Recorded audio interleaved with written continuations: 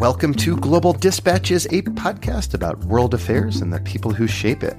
I'm your host, Mark Leon Goldberg, editor of UN Dispatch, and in this show we discuss topical global issues and have in-depth conversations with personalities in foreign policy.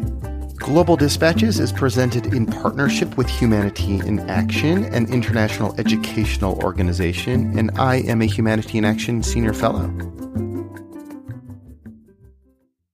When Keith Harper was confirmed as President Obama's ambassador to the Human Rights Council, he became the first ever American Indian to achieve the rank of ambassador.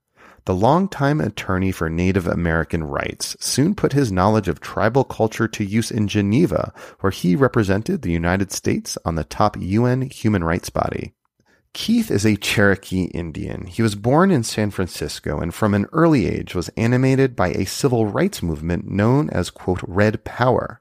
After law school, he represented a number of Native Americans and Native American causes, and this culminated in a billion-dollar class action lawsuit against the federal government that he successfully litigated. I just want to thank Keith for being so open and honest about some of his personal experiences being an underrepresented minority, often in very elite circles, and how that affected him personally and professionally and as a diplomat. We spend the first few minutes of this conversation discussing the work of the Human Rights Council, so let me give you a little bit of a background on it. So this is a 47-member body in which each member state is elected by the entire UN membership to 3-year terms.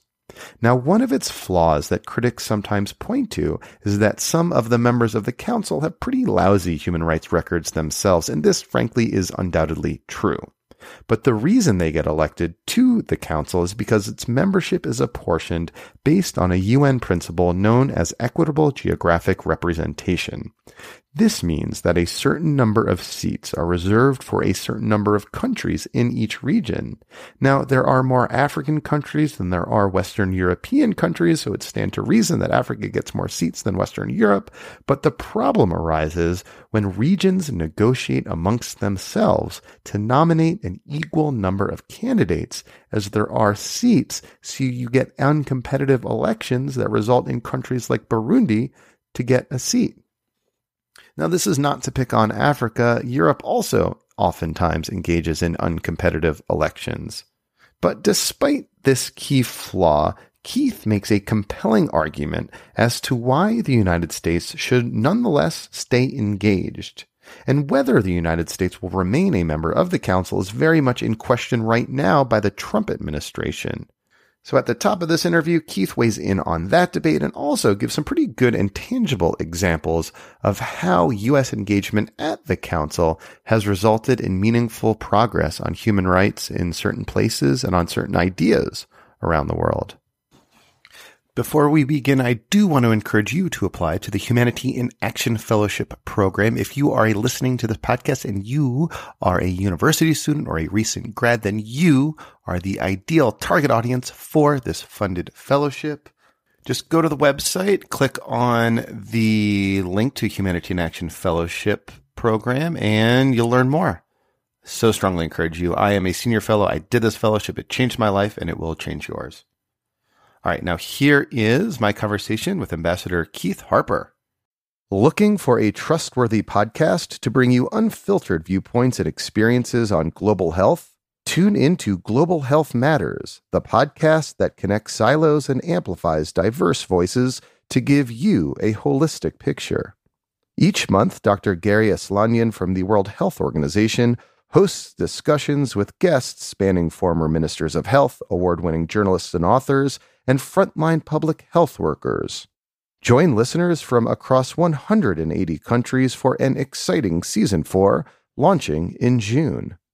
Global Health Matters is available on Apple Podcasts, Spotify, and YouTube.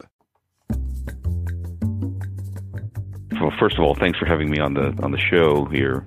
Thanks for being a listener. Yeah, well, I've enjoyed it both when I was serving and certainly there's a lot of topical topics that you've covered. I'm sure I've covered the Human Rights Council before. It's one of my go-to issues, often too undercovered. So I appreciate having a conversation about it. Well, it's an interesting institution with some important flaws, but I think also an institution that can be a force for good. So it's a very complicated institution. With respect to the Trump administration, my kind of sense, and I don't have any particular insights or insider information, but my sense is that they're unlikely to stay on the Human Rights Council. I think that Ambassador Haley's speech in June was a bit of a harbinger for ultimate withdrawal. And we should say in June, she visited the Human Rights Council in Geneva, gave a speech afterwards to a group of NGOs and activists, and seemed to suggest and lay out a marker for whether or not the U.S. would stay in, and probably to you and to me as well, seemed to suggest that the U.S. would exit. That's correct. I mean, that's how I read it, because she put on the table during her various interventions, speeches, a couple of requirements for continuing U.S. engagement that are, in my judgment, unattainable in the near term. As you probably know from my interventions throughout my tenure, I fundamentally disagree with this item 7 of the Council's agenda. For your listeners, item 7 is the standalone item number for Israel, just for criticism of Israel. No other country in the world has a standalone agenda item. And the United States position is a principled one, that we won't consider any resolution and we won't participate under item 7. And so she has asked for the elimination of item 7, which I would love to see, but in order to eliminate it, you would need to get agreement from a number of governments who don't want us at the council. So it's a bit like holding a gun to your own head and saying, with an adversary, and saying, if you don't do what I ask, I'm going to pull the trigger. And they're like, great, go for it. Yeah, right? Yeah. Exactly. So we get to keep our item agenda 7, and you don't get to be in the council. Exactly, and we get to control the agenda in a manner similar to how the agenda was controlled by what's called the like-minded group, which tends to be a number of countries with not particularly good human rights records, some abysmal human rights records like China, control the agenda of the council with the United States not there. And that's what happened in the early days of the council when the Bush administration decided not to engage in the council. And we had done a lot of work over a seven-year period to change that dynamic, and I think we're successful in significant ways. And we should say that the Human Rights Council was created in 2005 as a successor to this old discredited Human Rights Commission, or Commission on Human Rights, and it was a leaner body, a more effective body, but the rules that made up its composition did not meet certain criteria that the Bush administration felt necessary, so they stayed out of the Human Rights Council. But very quickly, very soon after President Obama took office, he opted to positively engage the Human Rights Council, and the U.S. won a seat on the council. And now I think the U.S. term ends in 2019. Is the likely outcome for the Trump administration that the U.S. simply doesn't run for re-election, or do you think they'll exit before then? I don't know the answer to that, but my instincts are telling me that they're setting the groundwork for an earlier exit than serving their entire term. That her speech, if it were that, if they were going to serve their 3 years, I think they should have given a different speech in June. And the interesting thing is that because there was a time period where the U.S. did not engage at the council for about 3.5 years, and a time period in which the United States did engage with the council with a full-time ambassador dedicated to the Human Rights Council for 7 years, we can now compare and contrast the two as to where we get better outcomes with respect to our equities. And there's no question that with engagement, we get far better outcomes. Let's just take the issue of Israel, for example. As you know, when there is a situation that arises and it's so dire, so significant of a human rights situation, the council has the ability to call a special session. And I sort of see this as the heaviest medicine of the council. And in that first 3.5 years with the U.S. not fully engaged, there were 6 special sessions called on Israel. And in the subsequent 7 years where you had a full-time ambassador in place, there was 1 special session over 7 years. So 6 in 3.5 years, and 1 in 7 years. So you can see just there on something that we care a lot about, which is the treatment of one of our close friends and allies fairly. Our presence there matters significantly, and it's sort of and that's true across the board. I mean, if you look at things like emerging crisis in Burundi or CAR, Central African Republic, the attention on Iran or DPRK, across the board on these dire human rights situations, the U.S. presence has meant a significant more attention paid to some of these worst human rights abusers. So is the argument for staying engaged then that even though this is an imperfect institution, that it does have this undue focus on Israel, which is something the U.S. Has objected to since the outset, despite its flaws, though, that U.S. engagement at the Human Rights Council produces better outcomes than sort of staying outside the tent? Absolutely, and that I mean, and look, it's not something. It's not a light switch, right? It's not like U.S. engages and overnight it becomes a perfect institution. But I think what the record demonstrates is that over time, working with key partners, the ability of the United States to move the Council in the right direction, so it's focusing on the right issues, so it is focusing on the right human rights situations to try to change the political calculus on the ground in countries. We just get far better outcomes with U.S. engagement. And I think if we're ever going to get to a point where we are perfecting the institution, and that's quite a ways away, but doing far better than we are. That is a process by which we have made progress, and which we will make continuing progress if we remained engaged. And my concern is that the most likely outcome is if the Trump administration pulls out and disengages, that it'll sort of revert back to its pre-U.S. engagement norm, which was a council that was closer to looking like the Commission than not. So it becomes like a self-fulfilling prophecy, right? Like precisely. The U.S. pulls out because its membership is not in line with what it would want to be. Its priorities are not with what it wants to be. And then once it leaves, its membership and its priorities become even more problematic for U.S. interests. Yeah, exactly. Can you describe, so in your tenure, can you point to like 1 or 2 tangible real world outcomes that engagement at the Human Rights Council produced, or diplomacy at the Human Rights Council produced? I'll give you 3 that I think come to mind. The first, and I think most obvious, is Sri Lanka. The United States led an effort working with the UK and other key partners to pass a series of resolutions and ultimately establishing a investigation by the High Commissioner of the end of the LTTE conflict. This is the conflict, decades-long conflict with the so-called Tamil Tigers, which is a terrorist organization as defined by the United States. And near the end of that conflict, the Sri Lankan government basically did a scorched earth thing with mass atrocities, particularly in the northern Tamil-held areas of Sri Lanka. Refused to do any kind of investigation into war crimes. We sought an investigation. That investigation, just the mere presence of that investigation, was a bombshell in Sri Lankan politics.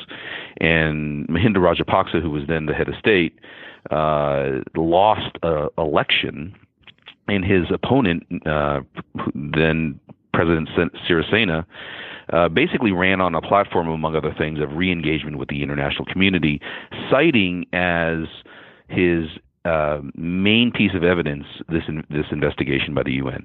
And so we can see in that circumstance that if you want to improve human rights and you want to have countries take steps to redress, for example, war crimes, one way to do that is to increase the pressure, and that pressure can sometimes have the effect of fundamentally shifting the politics. Now, look, we're not Pollyannish about this. Sri Lanka's 2 steps forward, 1 step back. But in the Sri Lankan example, you can see that it did fundamentally shift the direction in which they were going. So the presence of this external, like, commission of inquiry, I presume it was, or something like that, was enough to sway Sri Lankan politics. That's interesting.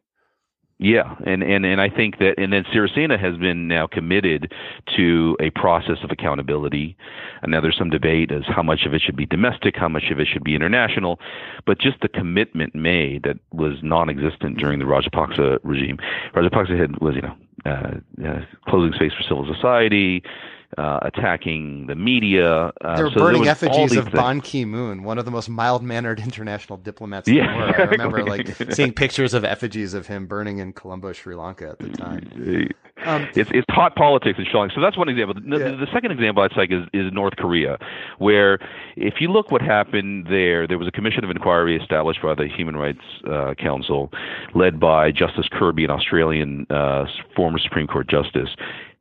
Incredibly well done report, evidence-based, detailed, demonstrating chapter and verse all of the human rights violations that the North Koreans were taking. And now that hasn't led to changes on the ground, but what that has led to is a shift in the international debate regarding North Korea.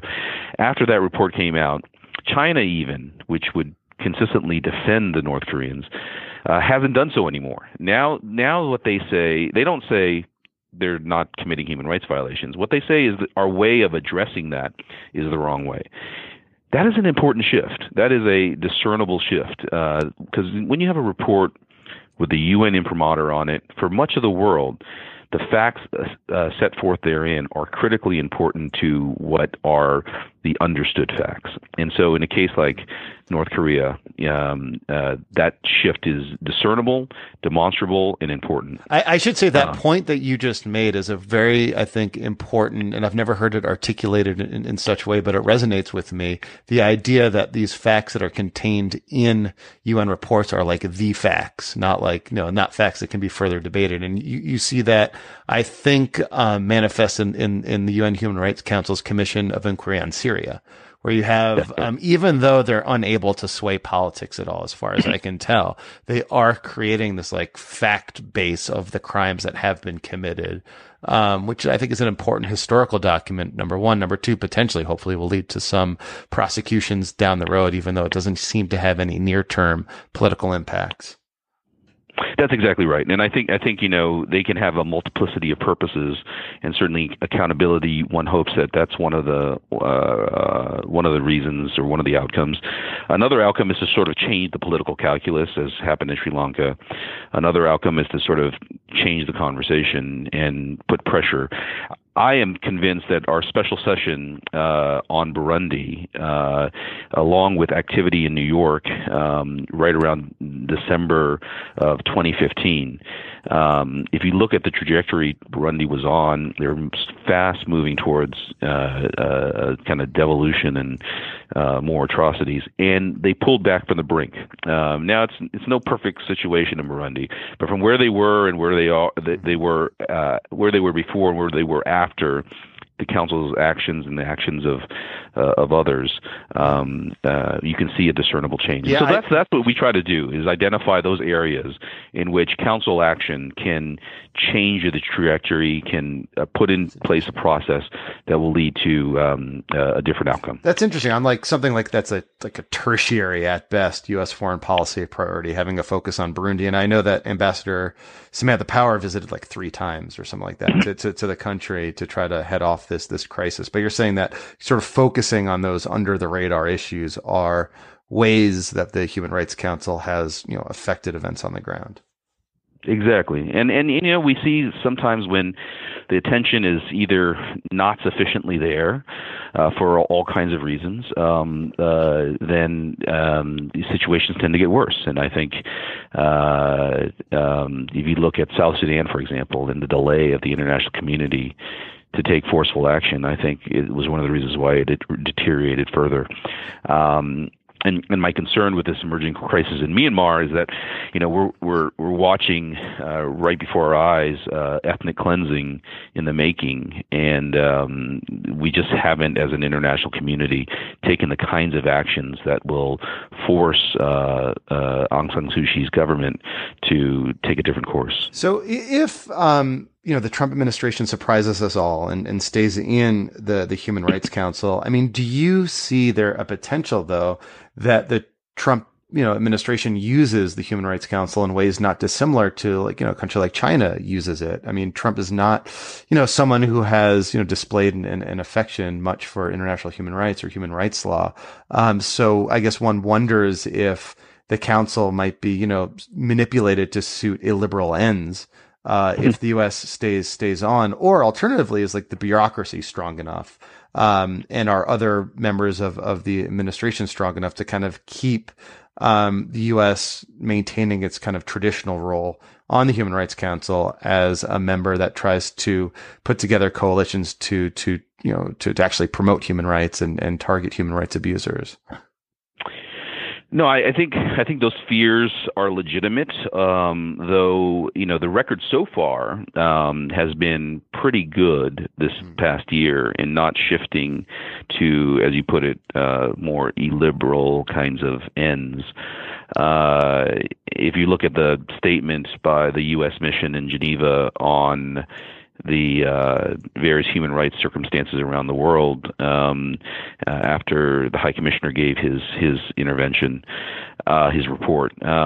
They pointedly called out Egypt, pointedly called out others, Bahrain. And so, at least so far, that hasn't happened. And I think if they do stay on, it seems it will also be dependent on how much sway Ambassador Haley will have, because it's been my sense that she's sort of a leading light on the human rights front. I agree. In the administration. Yeah, and it seems that she seems to be the one shaping policy here in an important way. So I agree with that. I'd love to switch gears now and learn more about you and your background. I mean, you've been on my radar since you became U.S. ambassador to the Human Rights Council. I read all your press releases, followed you on Twitter and all that, but would love to learn more about you and where you're from. So where are you from? Where were you born? So I was born in San Francisco, California. My family is, on my dad's side, is Cherokee from Oklahoma, and he relocated to the Bay Area, met my mom, and that's where I grew up, and then went on to Cal Berkeley, kind of locally, and then law school at NYU. So it was only my second time in New York when I went away for 3 years to law school. And so having, grown up with a father who was Cherokee, I mean, so he grew up in Oklahoma, and remind listeners, the Cherokee Nation originally from Southeast United States, but, famously, the Trail of Tears were marched to Oklahoma. Yeah, at Bayonet Point, marched from the regions that our people were originally from, which is sort of North Carolina, Georgia, Tennessee, Eastern Tennessee, and marched in what is called the Trail of Tears to what was then the Indian Territory, now the state of Oklahoma. And most of the eastern parts of the state were then Cherokee lands. And then there was some chipping away of those on subsequent treaties. But so my dad grew up in Oklahoma. My wife is actually from Oklahoma as well, from not far from where the capital of our tribe is, Tahlequah, and still have a lot of family and friends out there. But I myself grew up in San Francisco. Was the historical experience of the Cherokee Nation something that was discussed at home and was kind of a part of your upbringing? Yeah, absolutely. I mean, it was always something that was present, and it was always something that was important. Obviously, not being in Oklahoma permanently, it is a little bit more challenging to keep those kinds of ties. But we managed to do so, and also the San Francisco Bay Area tends to have Indian folks, Native folks from a bunch of different tribes that have relocated there. Why is that? Well, one of the reasons is that in the 50s there was a program called relocation. Some of my relatives participated in it, in which they moved Indian folks from tribal lands into urban areas, and so Southern California is one, Cleveland is one. What was the rationale? The rationale was to assimilate, and that if that there were less economic opportunities out in these rural areas, and it would be better to have Native folks be in urban areas where they can be assimilated in an easier way.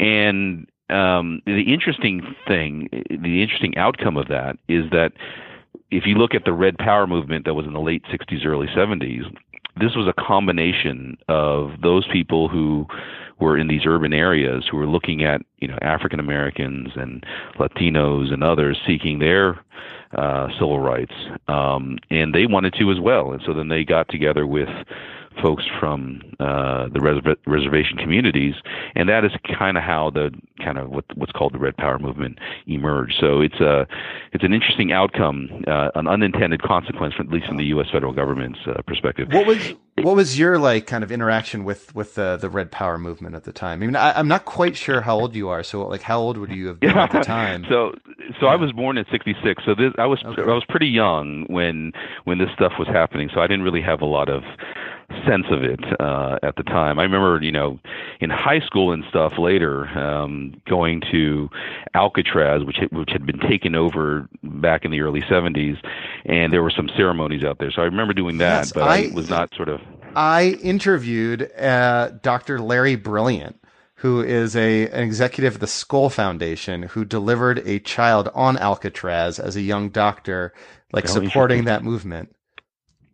Yeah, and it was a takeover. I think it lasted maybe 8 months or something. Oh gosh! And it was because the argument was that it was federal surplus land that was no longer used, so it should revert back to tribal ownership. But in any event, the point was much more political than that, and that was just to say, we have land rights, resource rights that have not been respected. And at the end of the day, it was important, this movement, to be the basis, I think, of some political changes, including the policy of self-determination adopted by Richard Nixon in the early 70s. So, and what, growing up, what did your parents do? So my dad was a salesman of various sorts, and then he and my mom split when we were, relatively young still. And my mom worked at a bank, and one of the reasons why I've so much appreciated and wanted to serve this nation so much is because, we had some struggles when I was young, and there were times when, we had to get on food stamps and things of that nature. And yet, even for a kid that was kind of in the city with not a lot of economic opportunities, there were avenues for me to, go to college, and avenues to go to law school and sort of do something that I think was positive. And I really think that those kinds of opportunities are things of what makes this nation pretty exceptional. And to the extent that those opportunities are lessening as we in our present reality, then I think that's a real cause for concern. So why law? What attracted you to study law?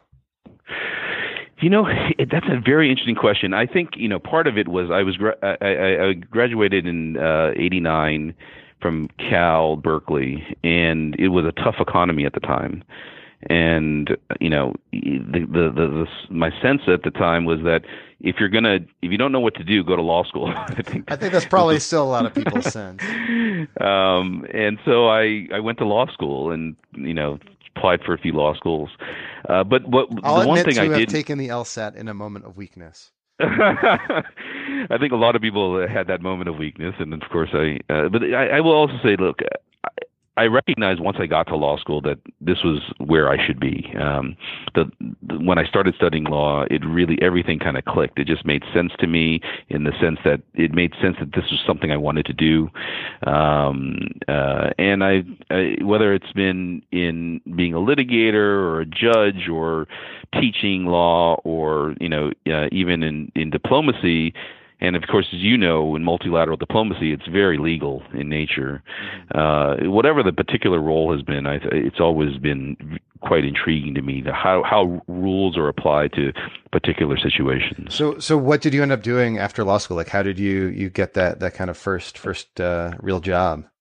So I worked for a big law firm, Davis Polk and Wardwell, and then I did a judicial clerkship for a judge, Lawrence Pierce, in the U.S. Court of Appeals for the Second Circuit in New York City. And then after that, I got what's called a Skadden Fellowship to join the Native American Rights Fund, which is principally kind of the, if you will, the LDF of Indian country, and spent over a decade at the Native American Rights Fund. I would love to learn about your work on advocating and being a lawyer on behalf of Native American rights. But I'm wondering, sort of in that period in law school, I mean, you're in some very, I think, elite circles. You're at like a high-end law firm. I have to imagine you're probably the only Native American that a lot of these people have encountered, right? Yeah, and it's tough because when you're the only, then you feel like you're almost forced to speak for a community, even though you don't think you're equipped, as a law student. Well, so how did you handle that? How do you handle that? I mean, that's like that's something that's common, I think, across a lot of minorities in these situations. But like, how did you deal with that?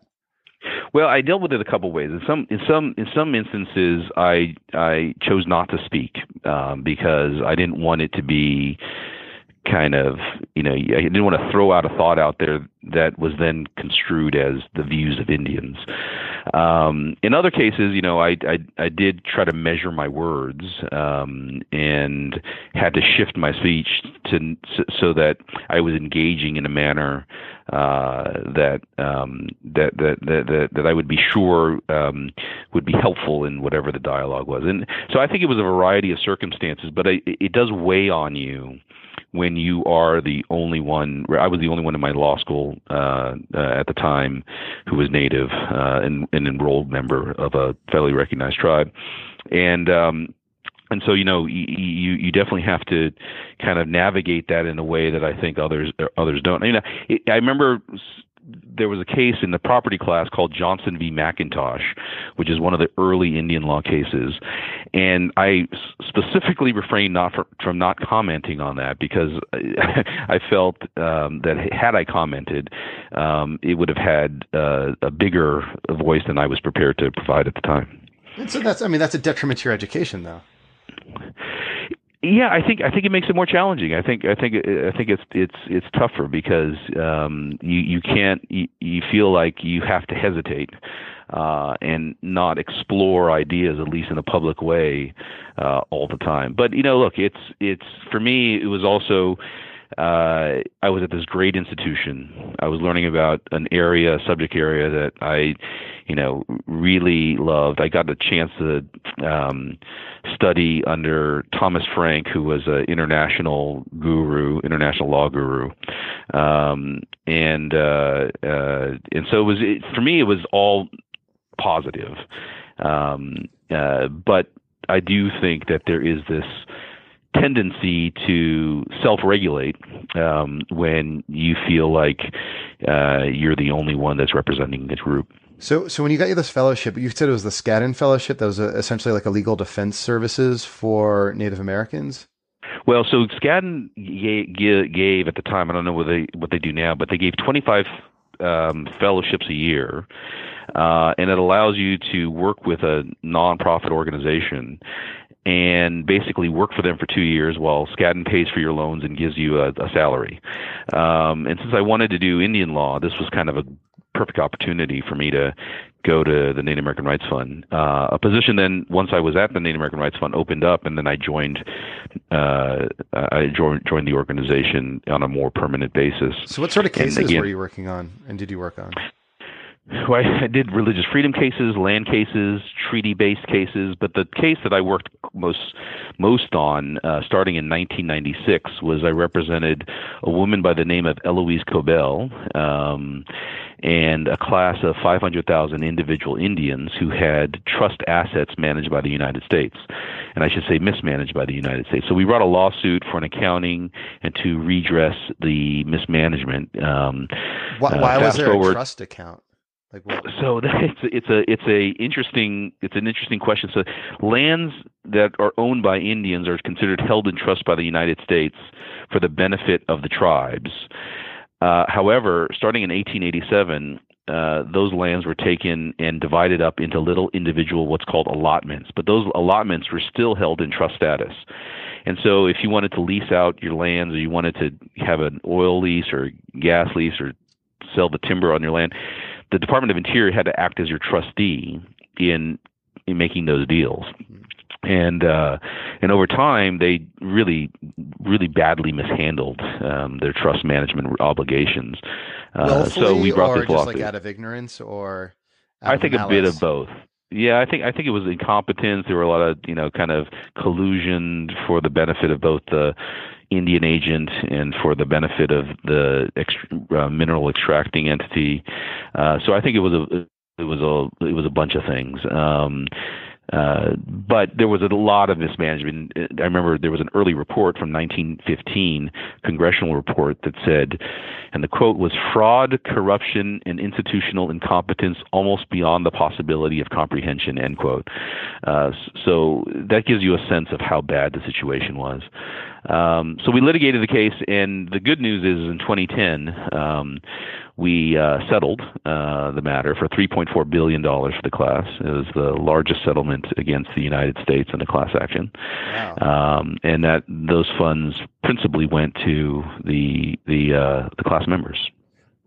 So you, as a lawyer, won a settlement against the Obama administration, and then became an ambassador for the Obama administration. If I'm getting my dates correct, there you go. That's you correct. Sued your boss, and then he hired you. Well, he wasn't my boss yet, so yeah. No, I worked on the on the campaign, but in 07, 08. Mm-hmm. But I also, one of the reasons I did not go into the administration is because I wanted to make sure to see this case to an end. $3.4 billion class action settlement on behalf of Native Americans. That's got to be is that one of the biggest ever, or if not the biggest ever? It is the biggest ever, yes. And the money went to about 500,000 people who had their land rights, violated in some way. Exactly. Their land rights and the Interior Department also managed funds that belonged to these individuals and mismanaged those funds, lost those funds in some cases, and so there's a lack of records, so you don't know exactly who gets what dime.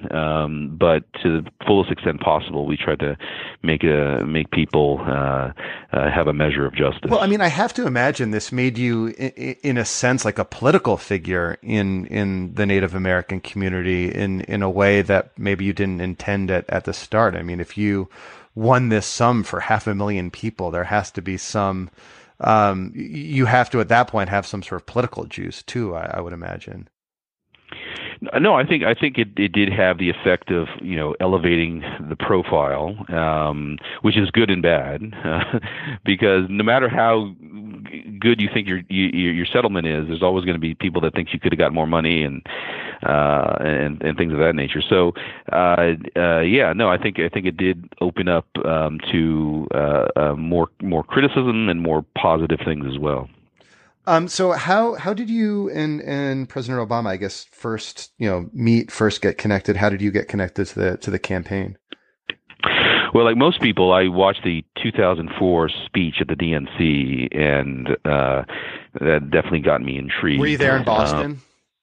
I was not there, but I watched it on TV, and I was like, and I had heard of this guy I had named Barack Obama from friends in Chicago, that he was this star, and then the speech, and then a little bit after that, late 2006, I had a friend named Pete Rouse. Mm-hmm. Pete had been the chief of staff for then Senate Minority and Majority Leader Tom Daschle, and of course Senator Daschle lost in 2004, and so then after that Pete ultimately joined then Senator Obama. And he had asked me to brief Senator Obama and others on Native American policy. And so I ended up advising the campaign as its principal advisor on Native American policy. What were some of like the advice that you were given? Like, what would be like a good progressive Native American policy? So a lot of what Indian country writ large wants can be boiled down to something very specific. It's what's often referred to within Indian country as sovereignty, but it's basically the right to define for yourself your own future. So jurisdiction over your lands, jurisdiction over your people, jurisdiction over things that occur, both regulatory jurisdiction, criminal jurisdiction, civil jurisdiction, and because our history is one in which there has been a paternalistic tendency to make decisions for tribal communities. And so a lot of what tribes want is to change that and make sure that they're the driving force. Not that they're always going to make the best decisions, because no government ever always makes the best decisions, but in the aggregate, the outcomes are better for tribal communities if they themselves are making the decisions or guiding the policy. And so that is if you want to see the shift and why all across Indian country, President Obama is considered the most pro-tribal, pro-native president ever, it's because he shifted this in a dramatic way. Through specific like policies? Yeah, sorry. Well, yeah, what's like a manifestation? So one manifestation is the fact that every year he held the White House Tribal Nations Conference. And this was a conference in which he participated in, his entire cabinet, an all-day meeting inviting tribes from all over the country to come and spend a day discussing, in some cases 2 days, discussing what the agenda should be and prioritizing the agenda for the following year.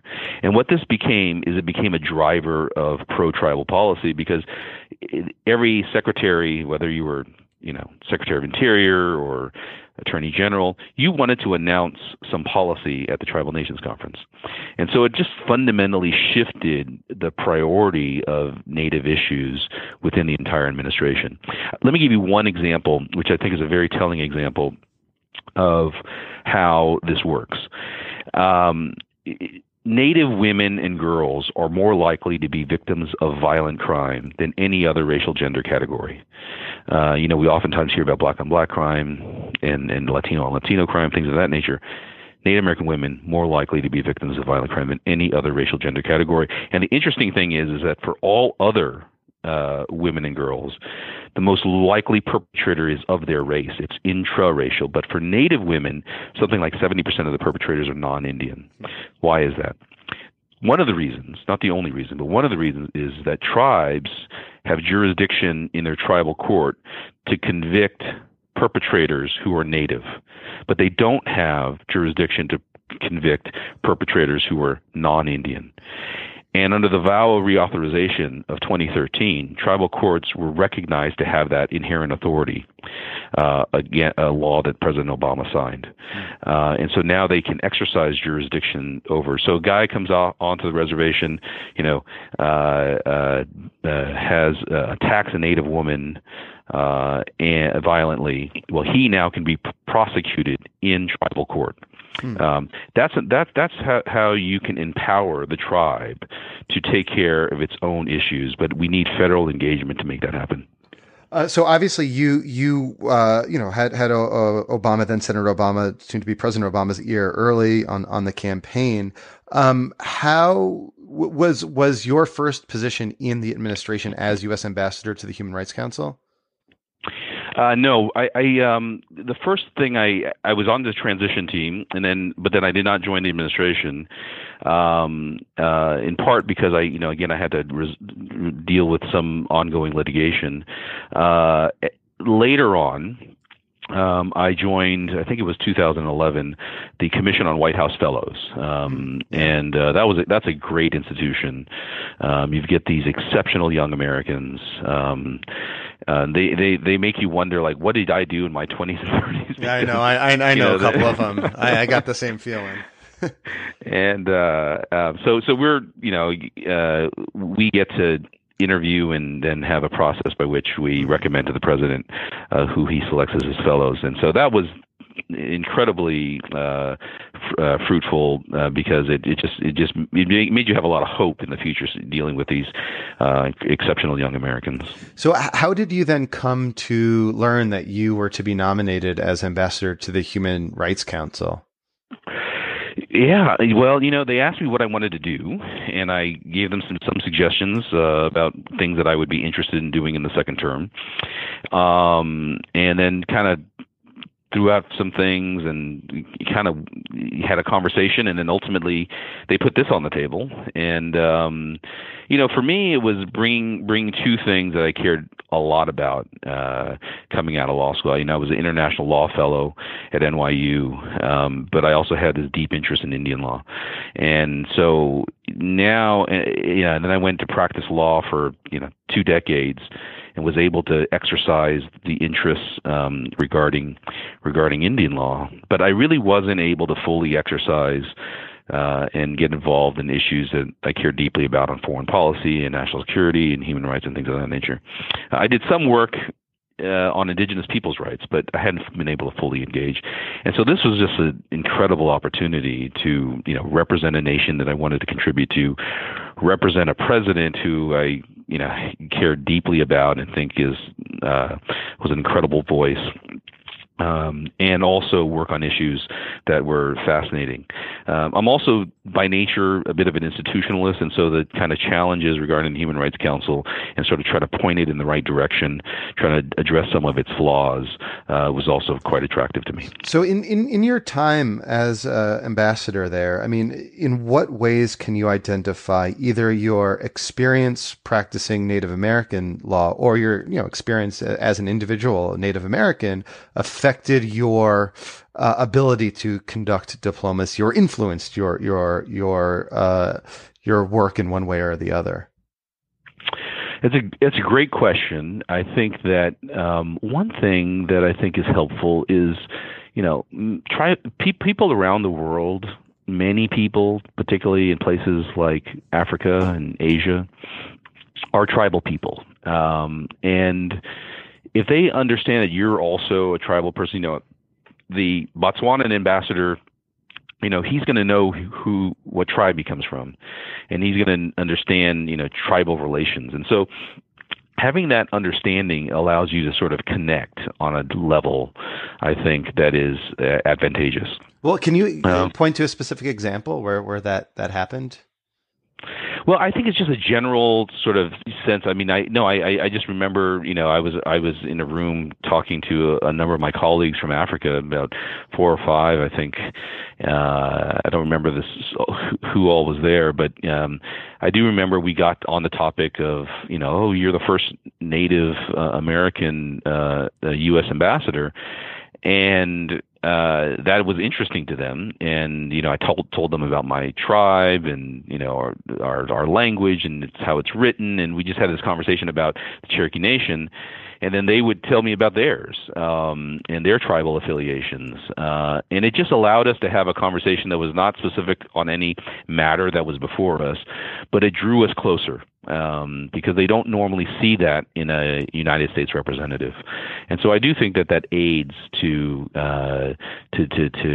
have inroads. I think also working with tribes, you have a sense of when the U.S. It's felt as if the U.S. has been sort of paternalistic, and at least it counseled me to avoid falling into that trap with other nations, because I know how it feels when you're on the sort of receiving end of that. And so it allows, you still advocate with you advocate robustly, the positions of your government, of course, and you try to achieve the objectives of the role in which you're in.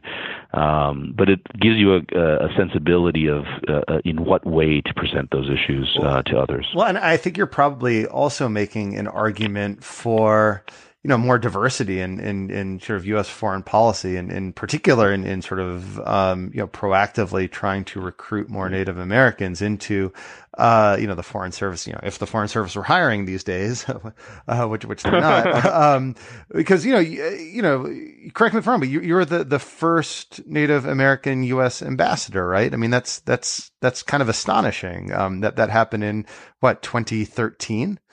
Yeah. No, it is astonishing. I mean, it was a little late, and I'm hoping that there will be others that will follow. Why the underrepresentation, though? Do you think? Well, I think part of it is just geography. Part of it is if you asked all the young people, if you asked 100 20-year-olds in Tahlequah, Oklahoma, what is a Foreign Service officer and what do they do? You'd be lucky if you got one or two people that knew, right? So I think part of it is that there's just a lack of knowledge, and we've got to do better. State Department has to do better. The United States has to do better in making sure that we're drawing from the diverse set of communities. I don't think it's just natives, though, either. I think that you tend to have overrepresentation from the coast in the State Department, and I think that's just a function of who knows about what's going on. But I do think it makes us. It would make us stronger if we had a greater outreach, because I think that kind of diversity would bring, would give you a availability of different tools, because different people come from different communities, and I think can be more effective in collaborating with one another if you had that kind of diversity. I would say that on the other hand, I do want to point out that of the 4 U.S. ambassadors in Geneva, we had an Asian American, an African American, a Native American, and a white American. And if you look at all the other delegations and their ambassadors, you didn't have that kind of diversity. So I also want to make it clear that, at least in the Obama administration, on the ambassador level, there was an intentionality to ensure that we had diversity, at least in the ambassadorial corps. So you arrived in 2013 or 2014, right? 2014. 2014, yeah. And you stayed through the duration of the Obama administration. Can you point in our last minute or two to one highlight? I know you mentioned a few important ways in which the Human Rights Council, affected events on the grounds anywhere. But do you have a personal highlight that you could share? If I can take the liberty of mentioning 2, I'll try please. To do it quickly. No. I have as much time as you want. That's fine. I don't get paid by the hour like you. The first one is, I think we did a lot of good work on highlighting violence against Indigenous women and girls, because we have a huge problem here in the United States. Mm-hmm. But so does Canada, and so does Mexico, and so does Australia, and so does most of Latin America. There's this international scourge on violence against Indigenous women and girls. And I think one of the things we did is kind of utilize the auspices of the Human Rights Council to focus more on, so we can identify best practices, identify things that aren't working, identify how you can fix, put in place policies that will address in a more effective way this scourge of violence. So that's one that kind of grew out of work I cared about, working with tribal communities in the United States. And the second one is what we call the SOGI resolution. There was 2 SOGI resolutions passed during my tenure.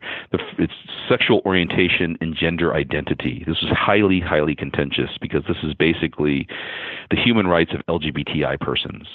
And we passed 2 resolutions. The second one establishing for the first time an independent expert on violence and discrimination against LGBTI persons. And that is going to matter. That is going to elevate a conversation about a group of people. And that was a contentious debate, I should say. I followed it at the time. You had a number of religiously conservative countries in Africa and in the Middle East and elsewhere that vigorously opposed this. Yes, it was by far the most contentious debate that I had during my tenure, especially when we were trying to establish the independent expert. And then even after establishing it, there was a challenge to appointment of the independent expert. And then it went to New York, and I think there was a vote in the General Assembly, vote in the Third Committee, vote in the General Assembly, challenge in the Fifth Committee. So yes, there are a series of countries that were profoundly antagonistic to this. But what happens with these situations is that you establish the precedent, you establish the independent expert, and it's very difficult to make that initial breach. But the next time you do it, it's a little bit easier. And I think we owe it to the people of the LGBTI communities to stand with them and say, look, nobody should have to face discrimination. Nobody should have to face violence for who they are. And that's a sort of simple proposition that we try to assert here. I should also add that, this would not have happened, the entire LGBTI protections debate, without our really close collaboration with our friends in Latin America, who worked diligently at all stages and were super effective in achieving these aims. It's interesting. Latin America has always been, particularly Brazil, has been a key exporter of LGBT rights and ideas around the world. Yep. They played a critical role, no doubt about it. Well, Ambassador, thank you so much for your time. Anything else you want to plug, highlight before you go? No, I enjoyed the conversation. Thanks for having me on. I really appreciate it. Yep. Look forward to continuing to listen and read your stuff. Okay. Thank you, Ambassador. Okay. Thank you. Yep. All right. Thank you all for listening. Thank you to Ambassador Harper. That was great. And thank you for being a listener. And if you are a premium supporter of this show, thank you for your support. If you're not, please do become one so you can support this great content. It does not come free. It does not come easy. I require on listeners to pick up a good bit of the slack. I have no advertiser this month, so this is even more important that you step up and become a premium supporter, subscriber to the show. Support the show on Patreon, and you will get a number of excellent and rewarding rewards in return. So thank you all for listening. Thank you for being a premium subscriber, and we'll see you next time. Bye. The views and opinions expressed in the podcast are those of the speakers and do not necessarily reflect the policies or positions of Humanity in Action.